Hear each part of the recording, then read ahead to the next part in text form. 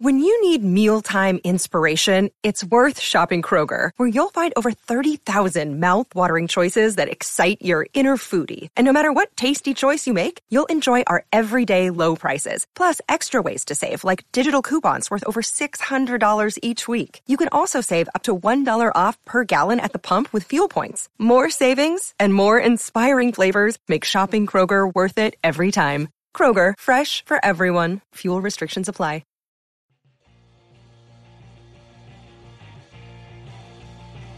You're listening to the E2C Network, podcast by Auburn fans for Auburn fans. Brought to you by the Auburn Uniform Database. Visit them at auburnuniforms.com. War Eagle Auburn fans, welcome to Inside the Jungle, your source for Auburn men's basketball analysis and discussion. And tonight, folks, this is your therapy session. This is where you come into the little proverbial room here, the make-believe office for your psychologist, if that's what you want to call it. Come on here. Come sit on the couch. Come sit next to Uncle Kyle. We're going to talk about this. It's okay. You can't make me. Clint, come on. I've been having No, you can't make me. Look, Clint has been avoiding this call like the plague all night, and I finally look. He's even faking his computer breaking down. That's how bad this is. Come on, Clint. Come into the room. Sit right here next to Kyle, and then we're going to talk about this. Not Uncle Kyle, please. All right. Look, we got to talk about this tonight. It is a very sad and somber night. Your Auburn Tigers have fallen to the Virginia Cavaliers by the score of 63-62. That one hurts. I said it. We lost. Get all those guttural noises out that you want to. Wow, that was a bad one there. You can lower that one in post. No, look, that one's staying in completely the way it was because people need to appreciate. And they're probably like, yep, that's me right now. I am the one that's screaming right now as I'm listening to this. Let's be honest. We're all going to be crying in some way about this for the next couple of days, maybe even weeks for some people that this, really affects. And it's an odd position for Auburn to be in that a basketball loss affects us this much, which is really crazy to say, don't you think? Yeah, it's new territory for real. I mean, this is a program that struggled to win 10 games in a season just a couple of years ago, and every win was treated like it was going to be the last one. And now we're upset over a 30-win season coming to a close, and the first trip to the Final Four ending. And rightfully so. I mean, it sucks to lose. And you hear so many fantastic athletes say they hate the feeling of losing more than they love the feeling of winning. And it's totally true.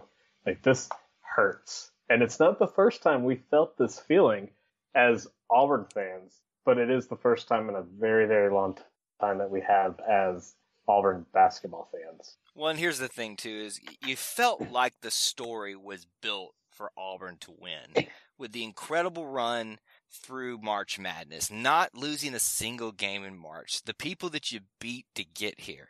You had to think, well, if Auburn can beat these guys, there's no one that can stop them at this point. And lo and behold, they run into a team that found a way to beat Auburn. And it's not that Auburn was made to look silly. And I think, honestly, several, I think a lot of us would have been more at peace had we got run over and we would have realized, okay, maybe we weren't as good as we thought we were, or maybe the other teams weren't as good as we thought they were. But, whatever way you want to spin it here, it hurts, it sucks, it's over with. We're going to talk about it a little bit.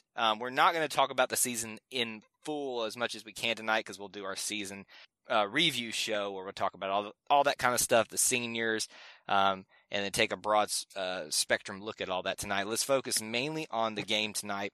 And I think with our opponent, the Virginia Cavaliers, you had to think that they were coming in with a little bit of a chip on their shoulder as well, Clint, that they were the team that was the first ever loss to a 16 seed. That's embarrassing. They came in with something to prove this year, I feel like, and they weren't going to let a surging team like Auburn get in the way.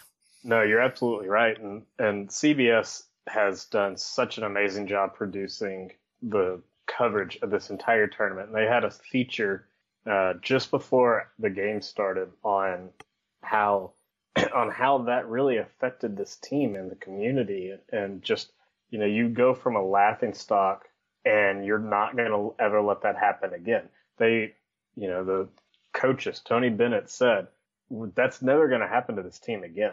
And if we had to go through the worst loss in the history of the NCAA tournament to get to where we are right now, which is now, you know, they've made their first Final Four appearance as well. Now they're playing for their first national championship. That's got to be totally worth it. And, you know, Auburn fans know that feeling too.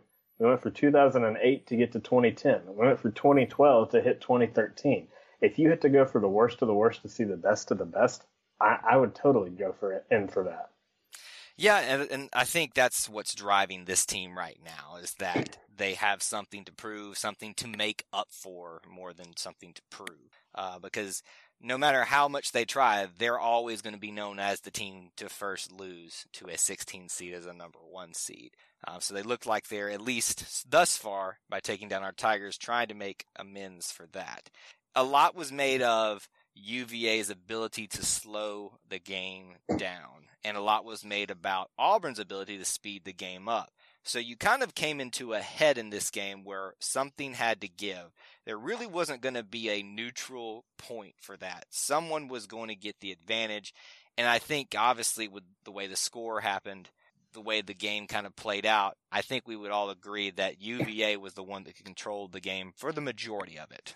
I think you can look at it that way. I think just measuring the tempo of what both teams want to do, I think we did kind of hit that middle ground. Auburn wasn't able to run like they wanted to, but they had spurts. And Virginia was kind of sped up a little bit more than they were wanting to as well. So both teams had a little bit of pull on that tug of war. And I think that it still would have leaned a little Virginia's way, but Auburn did a pretty decent job of fighting with what they had to give. And, you know, I know the speed and the tempo and the style was the big story coming into the game. But for me, my big takeaway is just how solid Virginia was in the half court, both offensively and defensively. You saw Auburn really struggle on their offensive side as Virginia just seriously built a wall inside the paint. Auburn barely got the ball inside the paint whatsoever, inside the arc. And they were just so incredibly fundamentally sound. You know, as when you start playing basketball at 5 and 6 years old, you're taught as a defender, stay between the ball and the goal. I don't think a Virginia defender got out of that line the entire game. They were quick on their feet. They never left their feet on until the ball was actually shot. They didn't fall for many fakes and pump shots, and you know, they are incredibly sound in their fundamentals, and that's how they took over this game in the first half, especially, and it's when Auburn wasn't able to get shots. Auburn couldn't get clean 3-point shots, and it's just Virginia was so tough. And, you know, I hate that the game ended the way it did because it's going to overshadow the fantastic ball game that we had going on, especially Virginia's defensive style. It was incredibly impressive to watch. Well, you and I talked about this in the last episode, too, that we considered this to be one of the better tournaments that we've watched in some time. And, of course, our Tigers were in it, playing well. So, you know, we're kind of a little bit more favorable to it in that regard. But there has been some great basketball played, especially in our games, by the opponents as well. And so credit has to go to Tony Bennett and his Cavaliers for putting together a game plan that nearly stymied the Tigers. But I think also, trying to, you know, be a little bit of a Pollyanna here and put a positive spin on this if you can, you have to give credit to Auburn. You and I have done this for 5 years, and how many times have we talked about an Auburn team that laid down when they got hit in the mouth and just could never fight back? And how many times this season, and not just this season, but even a lot last year, minus, the way things ended there. How many times have we talked about that Auburn has gotten punched in the mouth and got up off the mat and given themselves a chance to win a game? It's been an incredible turnaround. It absolutely has. And I mean, this team this season didn't show that whatsoever. And you hear the cliche of culture change in especially college football and in pro football as well, where a new coaching staff has to come in and change what the previous staff had installed. I think we're well beyond that now for the Auburn basketball program. Coach Pearl has just driven it into this team's heads that you're going to fight for 40 minutes no matter what. And they continue to do such a great job of what you said, getting knocked down, fighting back up. Virginia had a pretty decent lead in the first half. 5 points was a pretty big lead early on in this game. Yeah. And Auburn was able to bounce back. Auburn went on a 9-2 run, a 10-0 run. Auburn was able to bounce back with, I think, a 12-2 run towards the end of the game to take the lead late in the game. And those are the kind of things. Virginia was making the garbage shots. You throw it up and it goes in. You live on a prayer and it goes in. That's what Virginia was living on at times when Auburn was playing fantastic defense. Most teams and many previous Auburn teams would have thrown their hands up, would have gotten incredibly frustrated with that, and let it affect their play. Auburn did get frustrated, and naturally so, in this game, but they didn't let it affect their game. And that, I think, is a huge testament to what Coach Pearl has put into this team. And this team already had plenty of reasons to lay down after the loss of Chuma Okeke. You can kind of understand and expect the positive response they had after his injury in the Sweet 16 and them kind of fighting for him in the Elite Eight. But with a layoff and then having to realize after the hype of that weekend is gone and having to, okay, we really have to do this now without Chuma. This is a team that had every excuse to lay down and lay an egg like they did against Clemson last year in the second round. But they didn't. So while you're sitting there wallowing in your sorrows, as I am, Auburn fans, remember this, that you just lost to a very good team who's also playing with a chip on their shoulder. And again, we're going to talk about some of those controversial things at the end of the game here in a second. You had to fight through all these other scenarios and things like that, but I'm still very proud of what they pulled off of here. And with Chuma being gone, it gives an opportunity for some other people to shine. And Danjel Purifoy, he gets his second start of the tournament after starting in the Elite Eight. I think Danjel, for the most part, hasn't lit up the stat sheets, but I think he has made some very crucial plays / points in moments where we really needed someone to step up in the absence of Chuma, and I was so happy that it got to be him. Yeah, I mean, if you would have told me at the beginning of the year that not only would Auburn make the Final Four, but that Danjel Purifoy would have scored the first points in Auburn's Final Four history, I wouldn't have believed you whatsoever. And I'd send you back to the future where you came from. Danjel has just seized the opportunity like I never expected him to do. We've talked many times this season that this doesn't look like the same Danjel from 2 years ago. He doesn't have that killer instinct as a shooter that he did. He's not out there fighting the lights of Mustafa Heron to lead the team in scoring at 15, 20 points a game.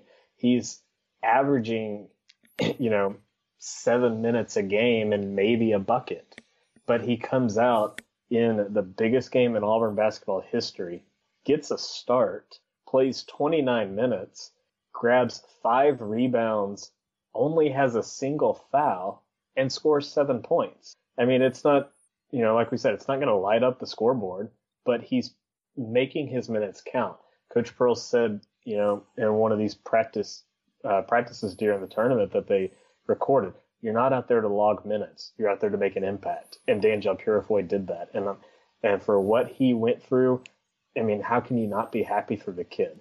I admit, and I admit this to Danjel as well, I never saw Danjel getting to this point. I never saw him getting back to where he was 2 years ago, and I still don't think he is. but I just didn't see number 3 really contributing to this team like he ended up being. And Coach Pearl saw that in this kid. You know, he's got the size, he's got the height, he's got the talent, but there's just something missing. And I didn't think we would see Danjel contribute like he ended up doing. And I think that thing that was missing is him seeing that moment that he could seize. And whether it was late in the tournament where Chuma got his injury, that's his opportunity. But we saw him stepping up in the SEC tournament and even towards the back half of the regular season here. He, slowly but surely, I think he realized when you see a player realize their role, and not just realize it, but seize it. You've seen Horace Spencer do that throughout his career. That is when they become the best possible version of themselves. And so it was very nice to see that story, at least personally for Danjel Purefoy, in the way it has for this season. Just a couple of other stats for you for the game. Top scorers for the night. One of these is very key for something we're going to talk about in just a second. Samir Dowdy, 13 points. Jared Harper with 11. Bryce Brown with 12. Those are your only players in double digits tonight.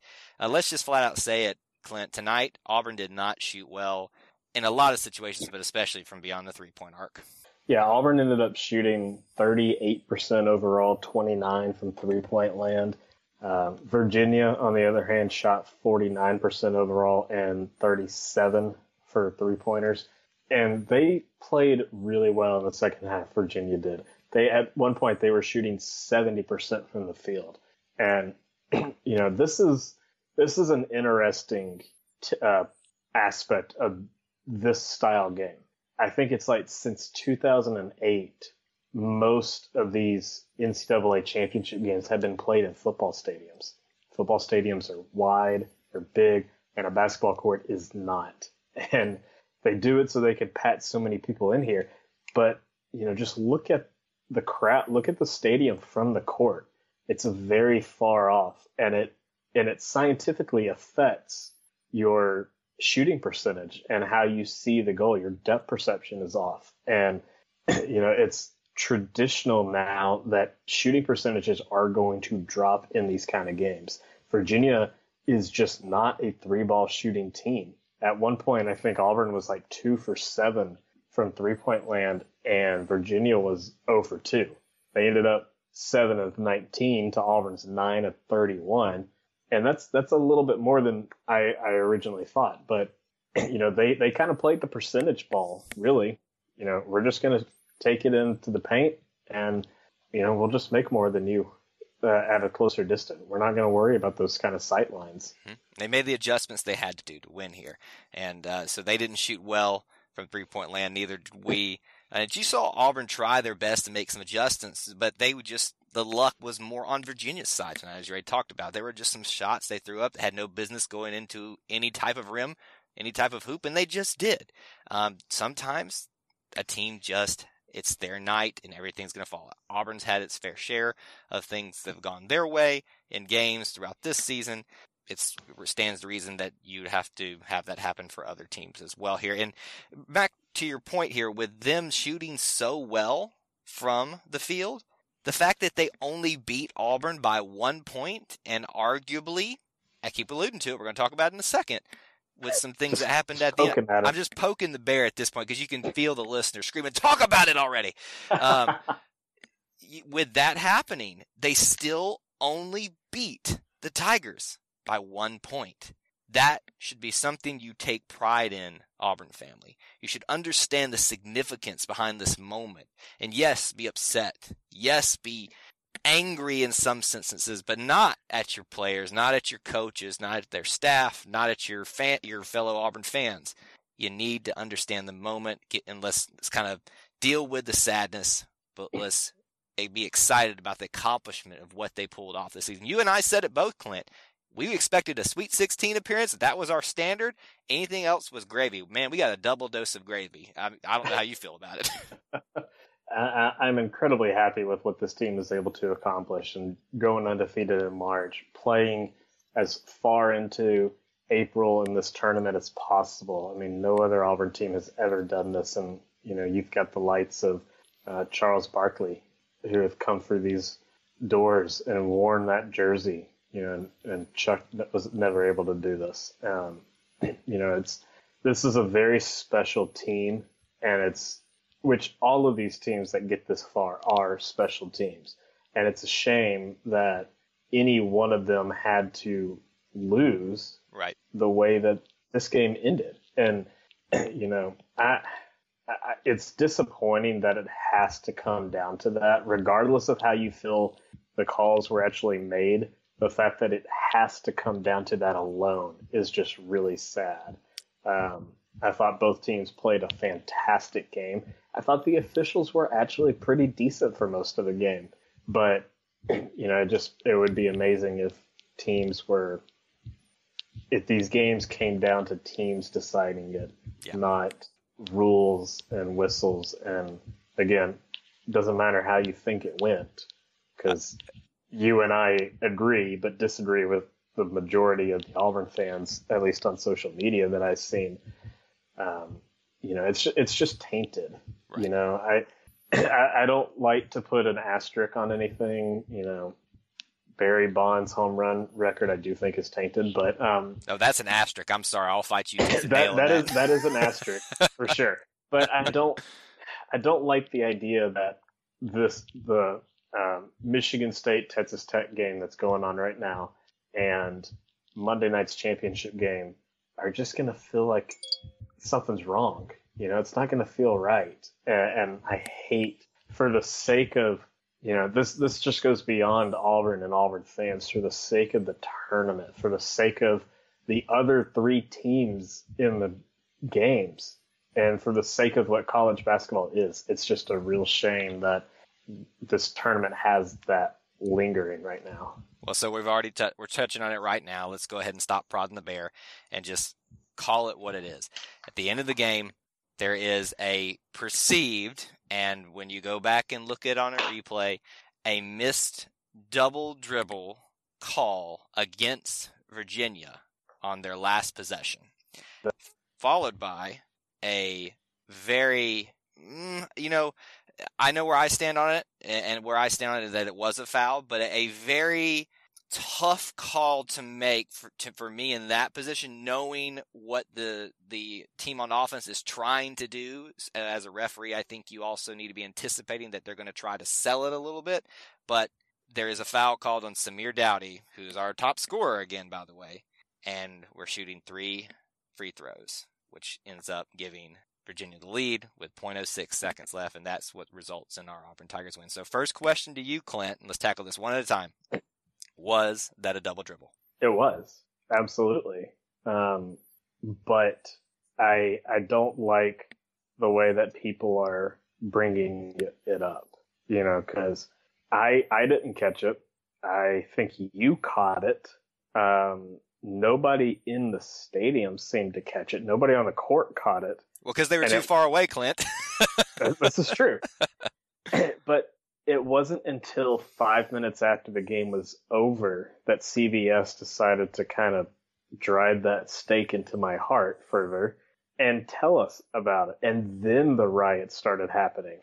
I don't think that's the right way to handle it. Right. It was a missed call, but literally nobody saw it. And, the people are acting like that call is like the Saints missed pass interference in the, late in the game to go to the Super Bowl. And it's not. Right. I mean, nobody saw it. You can't argue it 10 minutes after the fact when it's already over. Argue it in the moment or not. I mean, I agree. They should have known those rules. They should have called it the right way. They should have seen it. But we all should have seen it too. And I know there's a lot of people online who don't like that answer, and you and I and the rest of us are not paid to make those calls and know the rules. But I mean, you've got 3 people paid on the court to call it. You've got 10 players who generally know those rules, and you've got coaching staff and extra players and commentators and even an official on the broadcast team. They all missed it. Yeah. And I think when you have to have it pointed out so far after the fact, I don't think that's an arguing point. It's tough because I think we all agree that it was a double dribble. My biggest gripe that I've always said, and you guys have heard me say it ad nauseum on this podcast, especially this season, is I don't want referees to affect the outcome of the game. So in that instant, they didn't, because they didn't make a call, so they didn't affect it in the sense they could have, which would have been in Auburn's favor. So I would prefer in the final moments that they swallow their whistles as opposed to just make calls like they did a few seconds later. Now, that being said, my personal opinion is that Samir Doughty, while one of the smallest, most minuscule fouls I've ever seen in my life, I've been tackled worse midair than that and had a foul call on me when I've been shooting at threes. One of the most, it is by definition a foul, the correct call. However, if that's gonna get let go, and I understand they didn't see it, but we're going to let that go. I think that's a moment where you have to be prepared as a referee to swallow your whistle too and let the players play it out. Because here's my stance on it. If the guy knocks down the three with 1 second left, so be it. They beat us. But don't send them to the free throw line with 3 seconds left unless it is a clearly obvious, blatant call. And it wasn't even enough to really, truly affect the shot. What are your opinions on it? So I agree with you only in the fact that it truly was a foul. And seeing the replays, after the game was long over, the slowed down replays are so much more egregious than real time. Real time, it doesn't look that bad. Slowed, it does actually show an actual foul. Right. I do think that it did affect the shot. Did it affect it all that much? Probably not. Samir did bump him before he was able to propel the ball off of his hand. The official called it immediately. He didn't wait to see the result of the shot, which that I truly appreciate. I don't like the mentality in the argument of swallow your whistle at the end of the game, or, you don't call that foul a foul in that part of the game. Well, my argument really is that they should swallow it the entire game and just let the boys play. But, we can't have nice things, so that's why I say... Well, and there are... I had to get off social media because it was just driving me nuts, because I generally don't know how you could see that play without seeing a foul. But there were people who were saying, you just can't make that call in that situation. And that, I think, is such a cop-out of an excuse and an argument of, if it's a foul at 1956 mark in the first half, it's a foul in the last second of the second half. But I think people's argument in that instance, Clint, is that it wasn't a foul in the whatever mark earlier in the game, because there were moments exactly like that for Bryce Brown or whoever else was shooting beyond the three-point arc, and it wasn't a foul. I think that's what people have. And I would agree with that. The officials were not very consistent, and they were letting them play early in the game. And, I saw arguments that the officials were not very pro-Auburn, whatever that means for officials. But Malik Dunbar was sitting on a guy's back in the first half. No foul. Horace Spencer basically grabbed Kyle Guy's hand on a layup. No foul. I do think, I think Jared got mugged under the goal with no fouls. He should have gotten called a couple. Javon McCormick got called for a push-off that I think the defender just jumped 2 steps back, and I don't like how that one was called. But, if you're going to argue consistency's sake from the first whistle to the last whistle, that's fine. But when there are people who are arguing the general, you can't make that call at that time, I think is an incredibly weak argument. And, you mentioned it earlier. These are the kind of things that are going to last for days and weeks. I don't think it's going to be that way. This is such an awful way to lose a game that this is going to just bring up bad memories for Auburn fans for years to come. Mm-hmm. Yep. And these are the kind of things, and these are the kind of people, not saying that in a bad way, that remember these things. And these are stories that are told years down the road. I mean, just drive downtown. There are bars named after football games from decades ago. You really think somebody's going to forget about this? No. And I wish I could. I mean, if you want to forget about this, then you also have to forget about 17-16. These are the things that are going to last, and this is going to be imprinted in Auburn's basketball history forever, good or bad. And that's just, that's also just another unfortunate outcome to how this game ended. I would have rather have lost on a made 3-pointer at that time than the foul, absolutely. But I just hate that the first 30-win season in program history, the first Final Four, the first regional title for this team is going to be just remembered sourly. And I think that's just incredibly unfair to what this team was able to do this season and these players. And it's really unfair to Virginia too. It's an unfortunate outcome that I think we both agree was officiated correctly, though. Do I agree that by the rule book it was officiated correctly? Yes. I don't agree by the way things happened throughout the game, which I think were changed at the end of the game. Like we said, my argument is that it was not a foul earlier in the game. Thus, it shouldn't have been a foul at the end of the game when it matters most. And I understand your point of view of it.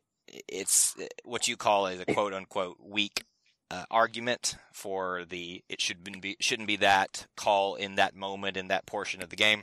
But I think my perspective comes from a basketball player's standpoint, in the meaning that I've had similar situations like that happen to me, where at the end of the game, when it mattered most, you had something taken away from you by something that wasn't involving one of the players. And I think that's where I totally see that. And I know I'm going to get ripped apart by anybody who listens to, but I will be the first to admit I'm not a good arguer. I'm not a debate. I'm not on a debate team, and I never was for a reason. But that's, I've got my stance, and that's how I'm seeing it. But and that's the important thing here, that you have a different stance, and that everybody has their own opinion. And what it matters in the most thing is just that we have to understand we lost the game. No matter how it happened, it's over. You can't change it. So we might as well revel in the fact of what we were able to accomplish this season, because there's so much to celebrate. We're going to do a lot of that in the season review show coming up in a couple days and weeks here. We'll let this one kind of sit, everybody calm down, get through spring football, and then we'll kind of take a look back at the season that was in whole, and look back at some of the seniors and all that kind of stuff, because there is a lot to be happy about, and we will definitely find a way to do that. But your Auburn Tigers, their magical run is done. They make it to their first Final Four, and it has been a beautiful and awesome run. Before we get out of here, Clint, let's give our contact information. They can find me on Twitter at TigerEye24. Where can they find you? You can wallow in this loss with me on Twitter at ClintAU24, and you can check out my website, the Auburn Uniform Database, at auburnuniforms.com. And that's Clint getting up off the couch and running out of the room to never talk about this one again. Thank you guys for joining us. We've enjoyed the season, and we've enjoyed talking about every bit of Auburn basketball, even this loss. Until we talk to you again, War Eagle. War Eagle.